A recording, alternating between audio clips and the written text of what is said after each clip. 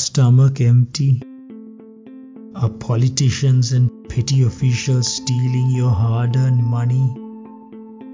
Are the streets lawless, violent and dirty? Do death and disease lurk around every corner? You can be forgiven if you think your situation is hopeless, if you think you and your country are forever destined to be plagued by corruption, injustice, war and poverty. But what you cannot be forgiven for is not doing something about it. For rest assured, change is possible, and it starts here, and it starts with you.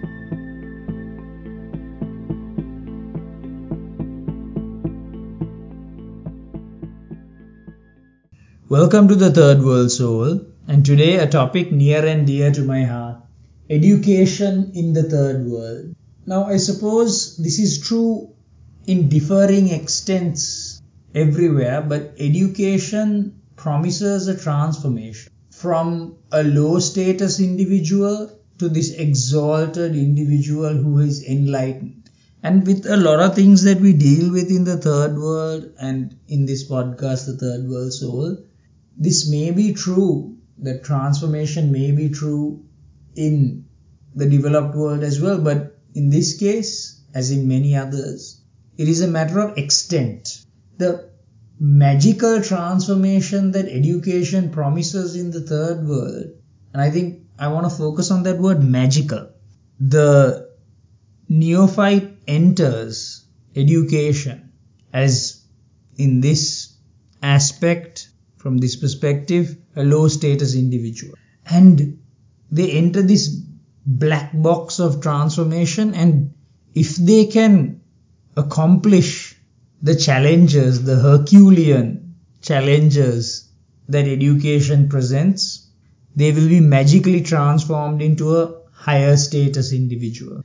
There's almost a religious, ritualistic undergirding of this. But what's very relevant to what we are going to talk about today is the fact that what the individual learns is of very little relevance.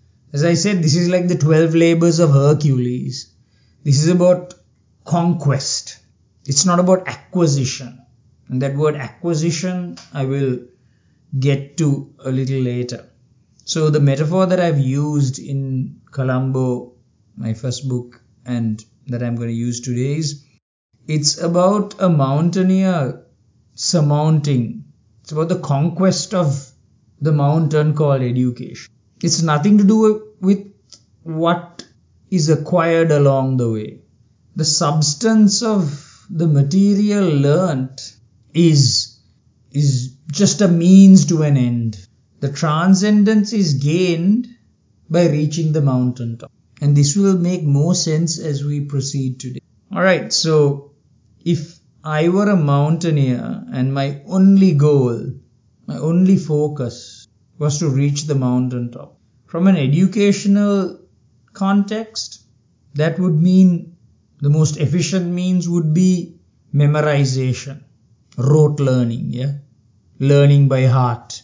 If we can backward engineer the exam, if we can do as many past papers as possible, if we can look at the material in the most clinical fashion without any kind of deep engagement, well, deep engagement doesn't even matter here, does it? What we need to do is, the exam is our opponent, and what it presents, we must counter, we must conquer. And in doing so, we will surmount exam mountain, and we will receive the credentials at the end. So one of the pillars of third world education, and unfortunately to an extent formal education everywhere, but again, it's a matter of extent. It is extremely zealous in the third world. It's about conquering that exam. And this is why I draw a distinction between education, formal education, and learning. That's going to be made clearer as we proceed, So that is one pillar of third world education. And I think I've called this a corruption in the previous episode, actually the first episode, which is corruption. Because what happens is, yes, you pass the exam, but the purpose of the system is defeated. And here's the other truth, the reality about what happens in third world educational institutions. They're just basically gymnasiums. Not for the body, obviously, but they're gymnasiums to strengthen the values of the prevailing culture. And in that sense, they are not alone, because families are gymnasiums to strengthen, first to implant, but then to strengthen the values of the dominant, prevailing, hegemonic culture. So, what is the main value that schools strengthen, that is anyway inculcated even prior to school, I suppose, is the value of hierarchy. Third world countries are hierarchical. What I mean by that is, if you want to go technical, it's high power distance. The third worlder is taught that everyone has a position in the social hierarchy. And the good soldier is one who acknowledges that they are a particular rung on the ladder. They must pay their due respects to the higher ups, to the powers that be, and those below them, they expect that they do the same to them, and there is no problem with condescending and dismissing those below them. So in the third world, and again, now it is no comeback to say this happens in the first world as well, but the important thing is the extent is so telling and impactful in the third world. So the same person who will, in the most servile fashion, get down on their proverbial knees for the superior, is going to not only expect that, is going to condescend and demean and more than that dismiss those beneath them, right? So it's the value of hierarchy, which is diametric opposite of that is egalitarianism, where we think everyone is or deserves a certain level of respect, and if at all inequality does arise, it's by their own efforts and talents, not about some hierarchical predestined position that they have found themselves in. So basically, in the context of a school or an educational establishment, it's teacher worship. Whatever the teacher says is right. There is no questioning of the teacher.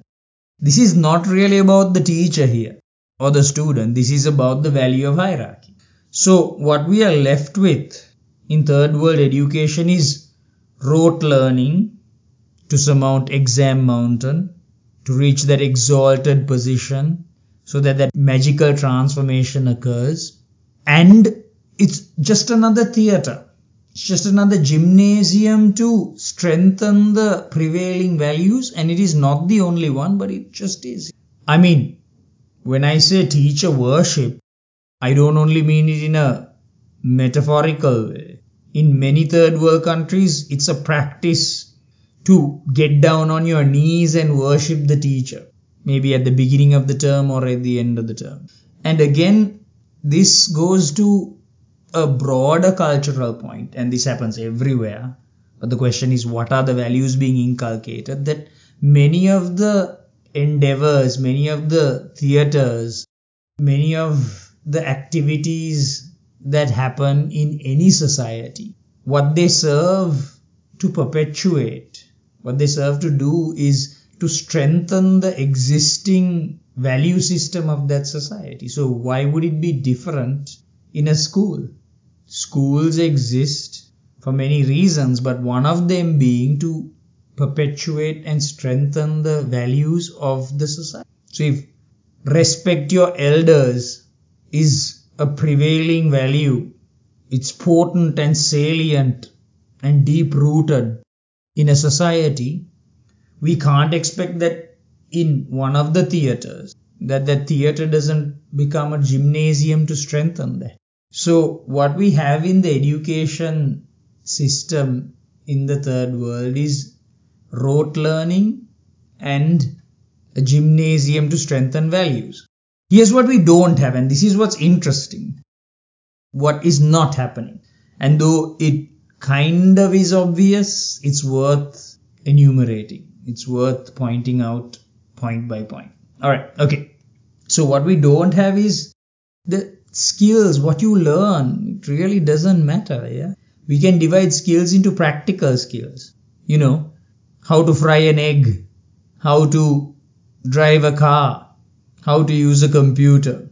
But I would say more importantly, it's cognitive skills. How to think, especially how to think critically, how to think for yourself, how to solve problems that are not pre-packaged in an exam or in a classroom setting. And obviously knowledge. Now, what I've got to say about knowledge, knowing about how the world works, is imparting knowledge in an educational context now is not as important because basically Google. To know the facts, you can just Google it. But at the same time, an individual needs to have some working knowledge at hand because they're not going to Google everything. So it's practical skills. What are the skills I need? What are the skills ideally that I would have to function in the world? Most importantly, cognitive skills. Can I become a better thinker, a better problem solver? And Google or not, every individual ideally should have a fund of knowledge at hand quickly to face the challenges and exploit the opportunities that life presents. Now, just going back to the fact that once you think of education as this magical transformation of a low status individual into a high status individual, absurdities come about. And one of them is that, the quote unquote harder the subject is. I mean, it follows, right? If you are exalted for surmounting the mountain, the higher the mountain, the greater the exaltation and the higher the status that is bequeathed on you. So what happens here is that subjects, disciplines, which are, as I said again, quote unquote harder, present higher mountaintops, are given precedence over, again, quote unquote easier subjects, which nevertheless would be more useful given the third world. So I don't think in many of these poor third world countries, individuals learning astrophysics is going to help that country. Now, I'm sure that astrophysics is very important for humanity writ large, I'm sure. But given that resources are always limited and anyway extremely scarce and hard to come by in the third world, I don't think the policymakers and I don't think any rational individual will think a third world state should be spending on creating or funding astrophysics degrees and other such degrees which cannot help the current situation faced by that particular country. And though obviously I love the humanities, I don't think that when a third world state is expending money to philosophy and other humanity programs, that is going to help that particular state. But the harder it is, the higher the mountaintop, the greater the bequeathment of status gains.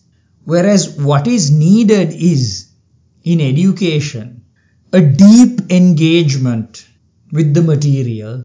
Now, the moment the focus changes from an aggrandizement, an enhancement of the status of the individual, moment the focus changes to the material, a mastery of the material in order for the individual to have a better, broader, richer life and contribute to society and thereby uplift society, the entire paradigm of education changes. Because here's what happens. Instead of just making the syllabi more esoteric, harder, so that you can exclude more and so that, only the most proficient can surmount the educational mountain, the moment the focus becomes the material, we are thinking, well, let's come up with material that really can help the individual and help society. We're coming up with things like agriculture, we're coming up with things like personal hygiene. None of these are rocket science and none of these are very sexy in terms of the educational cachet. But what these actually do is help struggling, chronically suffering, abject third world societies move forward. Citizenship. Now, the problem with citizenship is a lot of people can understand values like stand in a queue, do not litter, and so on. So, what we might find is that a lot of third world citizens will surmount a hill which is not steep, not gargantuan, not a Mount Everest. But in so surmounting that very humble hill, so much more good is done for society than a few surmounting via corruption Mount Everest. And the corruption being the corruption of memorization, rote learning.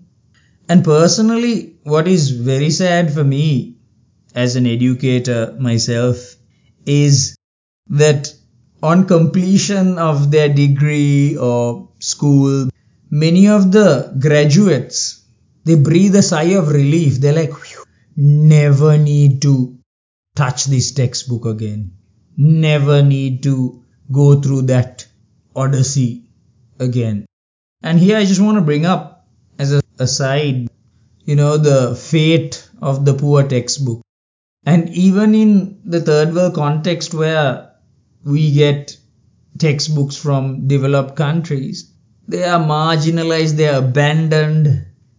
I think, and this speaks to the fact that they are rich in information and material, which is actually superfluous. It's unnecessary for the task of surmounting third world mountain. To sum it up, we have shortcuts. The richness of the case studies and the examples and the pictures and the links to various sites, that's all not necessary. That's all superfluous. It's all a distraction. Those are the things we would be interested in if we were interested in learning. So the textbook is marginalized. It's a superfluous, unnecessary expense. The teacher, and this is a very important part that I must say, and I wouldn't call a majority of third world teachers, I would say they're exam coaches. They're complicit in this.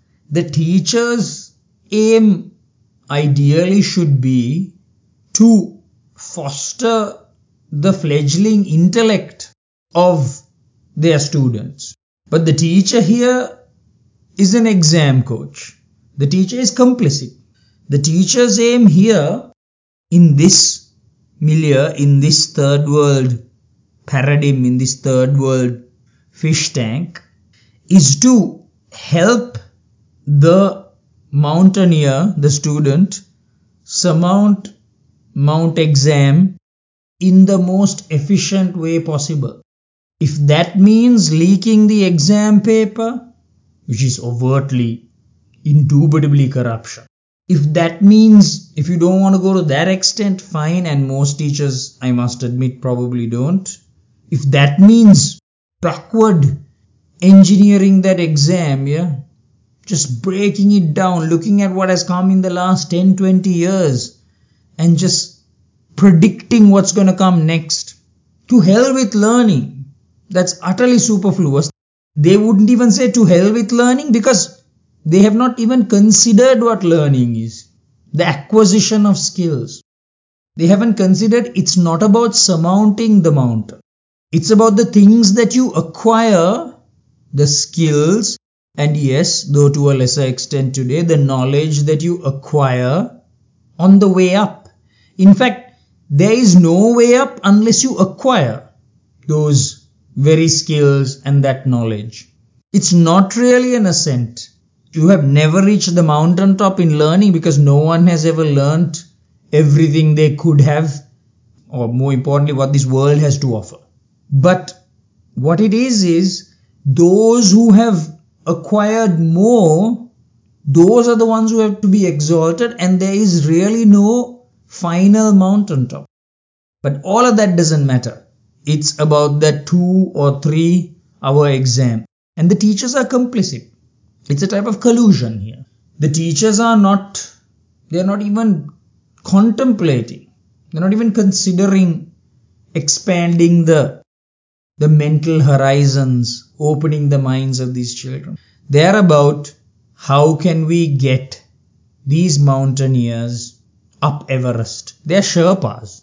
And a lot of, if you look at the textbook example and if you look at a lot of the things that I've talked today, I think this is one of the key things which I want to dedicate podcast. It is that the material itself, if the student engages in this would involve authentic, committed thinking, and third worlders hate to think. They hate it. They find it excruciating. It's painful. So I would leave the fact that education clashes with this third world aversion, deep-rooted third world aversion to think. It's not that third worlders are lazy as in getting up in the morning and going to work. That is not, maybe that was belief core to colonialism, but it's not so much as they don't want to do the physical labor. I think what's more important is they hate the mental labor. And I think I would keep that for another episode. So to sum up on what we've been talking about today, and it's education, so it's obviously going to go east and west, not just north and south. There's a lot of tangents of great importance, such that they wouldn't even be called tangents. It's a tree with very vital branches, so it's not easy to just sum it up.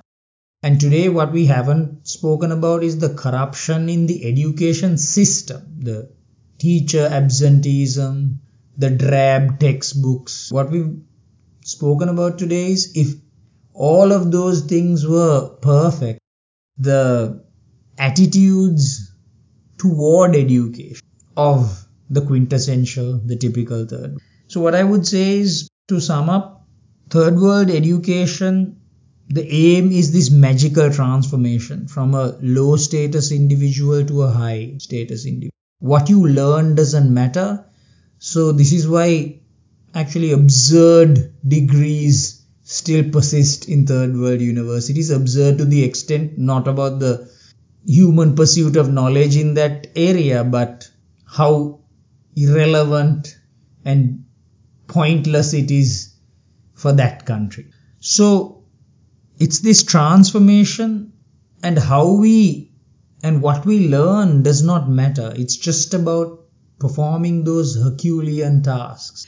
And like any other theater in any culture, what is strengthened primarily in school is, in third world schools, is teacher worship, which is just driving home the value of hierarchy. Respect your elders. And as I said earlier, it sometimes is literally worshipping. And since what you learn doesn't matter, it's memorization. Pass the exam, ace the exam. There are many more ways to that than a deep engagement with the material. What doesn't happen is acquisition. Neither practical skills, and very importantly cognitive skills, critical thinking, creativity, those are what are forgotten. And even if today knowledge acquisition is not the most important thing, still we humans need a fund of knowledge. We can't be Googling everything. So what we end up with is, going back to the first episode of Third World, so corruption. A system which is defeated by the values of the participants in the system. Education in the Third World is a system where students may pass the exam, but they fail at life.